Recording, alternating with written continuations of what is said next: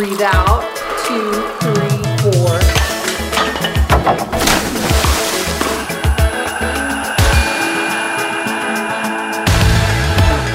Wellness is, what can I do to best love myself? And it's you putting in the work to figure out those things.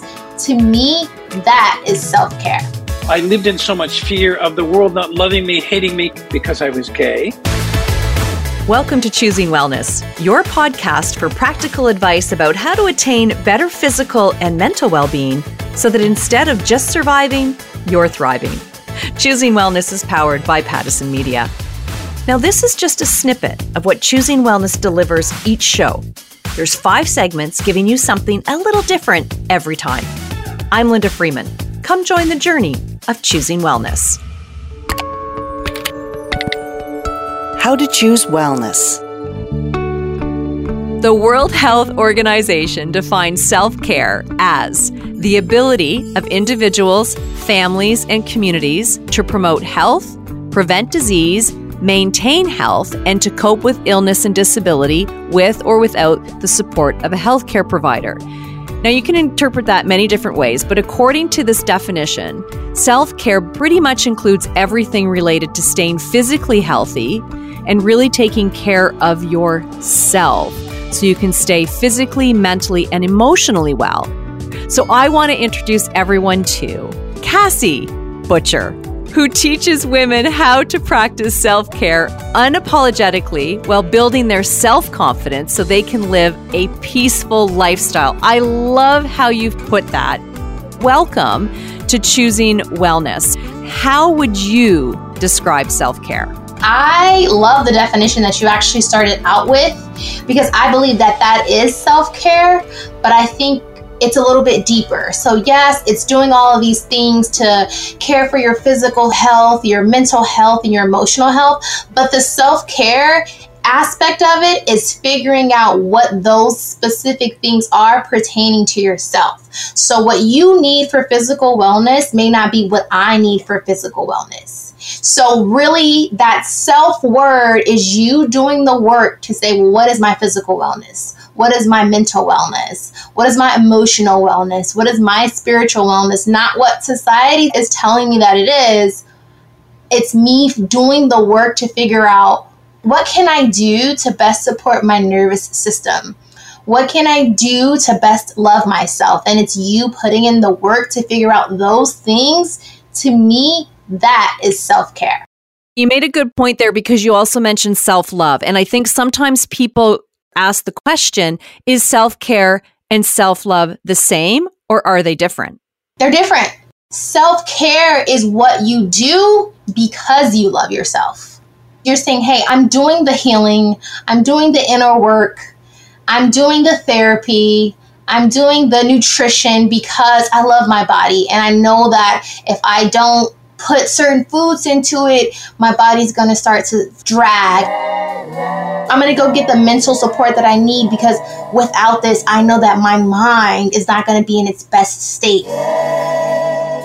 Self-care is the things that you do because you love yourself, because you want to make sure you're okay. You want to live a life of really choosing yourself and putting yourself first and giving yourself that peace that you deserve. Do you think that that is why it's so hard for people to give self-care is because they don't love themselves enough or they don't feel that they're important enough to give themselves that self-care? Absolutely. And I don't think it's their fault. We live in a world that teaches us to serve other people first. Like just that whole word, it's self. Self-care is not for other people. So that's why when people get into the mode of saying like they feel guilty or oh my gosh, or this is selfish. And it's like, you're supposed to do this for yourself. And it feels uncomfortable because society teaches you to put everyone else first. That's why it feels uncomfortable. You didn't grow up being taught to put yourself first because that's seen as rude. That's seen as selfish. That's seen as bad. When you choose yourself, it doesn't benefit other people. You're now a threat to society. You're now a threat to the norm. And people are going to add negative connotations to the things that you do until it starts benefiting other people. How do we change the way we are? Like, can you guide us through the process of putting yourself first and not feeling bad about it? Something that I like to do with my clients is I like to start by unpacking why you don't put yourself first. And the more you unpack that, the more you realize you don't have a good enough reason not to put yourself first. And people are like, well, it's because I'm a mom. It's because I have kids. Or I have to do X, Y, and Z. But what I'm saying is, you probably are not even going to be as effective as you want to be in that job, in that role, at your parenting, if you're not tending to yourself. Sometimes you really have to find that balance between remembering that you're a person before you're anything else. You don't become a parent and then all of a sudden lose access to regular human emotions. You don't become a mom and lose your right to get mad, and lose your right to get sad, and lose your right to be exhausted, and lose your right to want to be left alone. You're human. You cannot stop human emotions from showing up in human experiences. And recognizing that and being honest, like, I do love my child, but I would like a day off. It's okay to not want to be around your partner or your kids or people sometimes. Sometimes we just want to be alone. There's a lot to it. There's a lot going on, and it's your mental and your physical well-being and just wellness in general, eating well, exercising, all those things are important ways to give yourself self-care. So Cassie, how do you help bring self-care perspective to others? I literally help them recognize all the factors about themselves. And then once we work through that, let's develop a self-care game plan of strategizing of what are some things that you can do that you know this is what makes me feel better or feel at ease, or this will allow me to take a pause, a break really quick. What are those things that you can do that you know can bring you back when you feel like you're falling off a ledge? Your journey is so much like so many. Like, you ended an emotionally draining and toxic relationships, and that really helped you rediscover who you are and put you on the path to what you're doing, and that is helping others. You found your gift in your path through your own personal experiences, and now you're sharing it with others.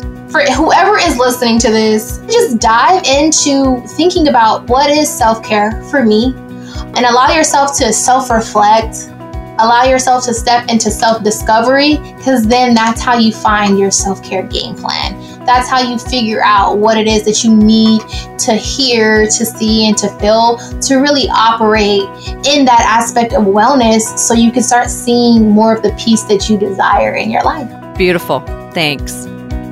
For the full conversation with Cassie, check out Choosing Wellness, Self-Care is Not Selfish.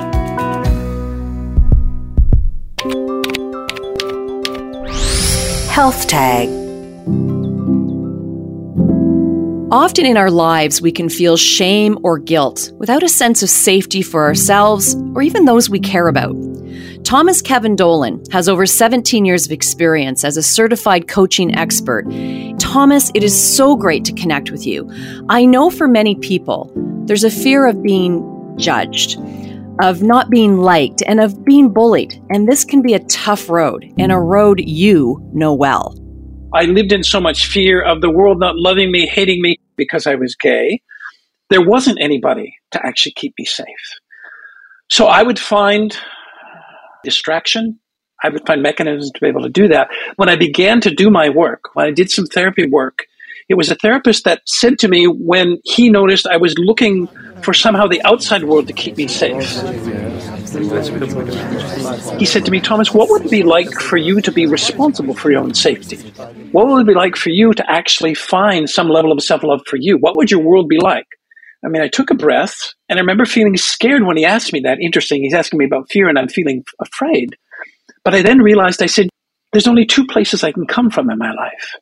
One is love, and one is fear. And I come out by that time, and I said, because I chose self-love as a place to come from, I see now that my world is a reflection of more love. And when I've chosen or caught myself choosing fear, my world will reflect more of that back to me. And I think that's the case for a lot of people coming from that place of fear of not being loved, of being judged, of saying the wrong thing, and of not feeling safe. So how do we change? So the key would, first of all, be knowing that I now know I'm the one responsible for creating safety for myself. I mean, I know when I'm outside and the environment is not safe, it's still my work to get myself out of that. I was cultured into this notion of somebody else would actually keep me safe. And of course, when they didn't, it was tragic for me. But when I realized that they didn't even know that they weren't keeping me safe, I could let that go and then begin to move myself into this place of realizing that, oh, you mean it's me? I get to be the one to keep myself safe. Particularly as I moved into my formative adult years and did some work when I realized I came from fear so much and not love, landing on a strategy to be able to create safety for myself, knowing that I need to be grounded and knew who I was, present that to the world, kind of play in that energy for a little while, know who would hold me and love me and who wouldn't, let those that wouldn't love me go, and really dive into those that would. It allowed me to realize that I do a really great job now of keeping myself safe. And I never hand that to anybody else. Not even in my married relationship with my husband, he's not responsible for keeping me safe. It starts with the acknowledgement that you need to work on yourself. And this is such an important point. We often have the need to get something from someone else, that validation, that I'm good enough, that I'm doing great. But that doesn't come easily, does it? No, it doesn't. It comes with grace, though. And then with grace, it does become easier. It will always be in this lifetime of mine for the incarnation, right? Being gay, there will always be this work. There will always be these little bit of triggers that would have me think that I'm actually not safe, when in fact I've got all this evidence that suggests I am. But ultimately, the mantra for me is that only 100% of the time I'm responsible for me. Now that's a great statement and absolutely true. How do you use this in your coaching to help others? When I share that with clients and I'm coaching them with an invitation for them to lean into this responsibility for themselves, what's quite apparent is this notion of, and the story when somebody else is running your life, or it's mom's fault or dad's fault or friend's fault or work's fault. You suck. I swear, these kids just don't even listen these days. You will always suck. I say to them, so the common denominator in all of that, mom, dad, work, friends, is what? And they'll eventually say, me. And I said, well, then what might be different for you if you took actually responsibility for a circumstance that you think you're the victim of, or you're being victimized by, and instead take your power back and live this way? Life is an inside job. It's not an outside job. We don't heal in isolation. We heal in community. We heal in community. Thomas, this is such a beautiful and strong statement. We heal in community. Now, can you talk a bit more about the power of words? What you said about words having consequences, and there is research around this. Yes.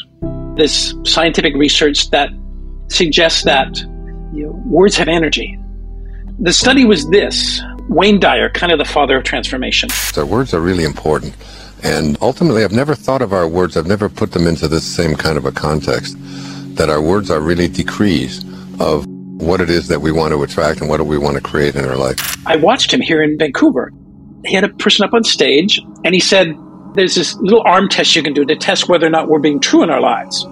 So you can whisper a lie, your arm goes down. You can tell a truth, and nobody can push your arm down. So he said, I want you to put the word love on your chest. This woman put the word love on her chest.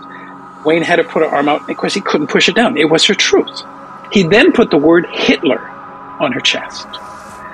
Put the arm out immediately. Her arm was completely weak.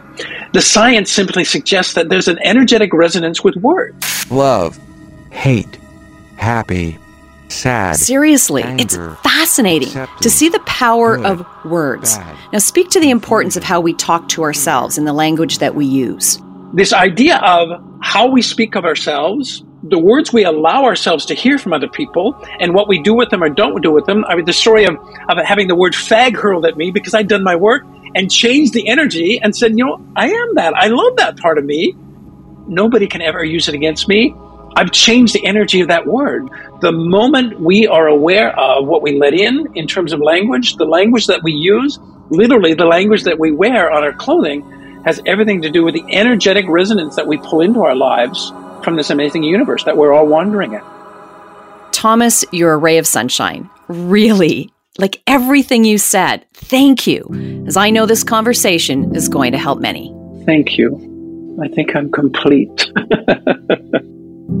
To share in the discussion on today's episode, tag us using #HealthTag. To catch the entire conversation with Thomas and more, check out Choosing Wellness, What's on Your Brain. Now, life is challenging, and choosing wellness in our daily lives may seem like adding to the already long to-do list. But together, we can make it easier. So add us to your favorites. You'll get a bit of everything to help you live your best life. I'm Linda Freeman. Let's connect again soon, as together, we take the journey of choosing wellness. You've been listening to Choosing Wellness, an initiative powered by Pattison Media, designed to inspire and motivate a healthy life. For more information on this program, go to everythinglifestyle.ca. Another Everything Podcast production. Visit everythingpodcast.com, a division of Pattison Media. Subscribe wherever you get your podcast.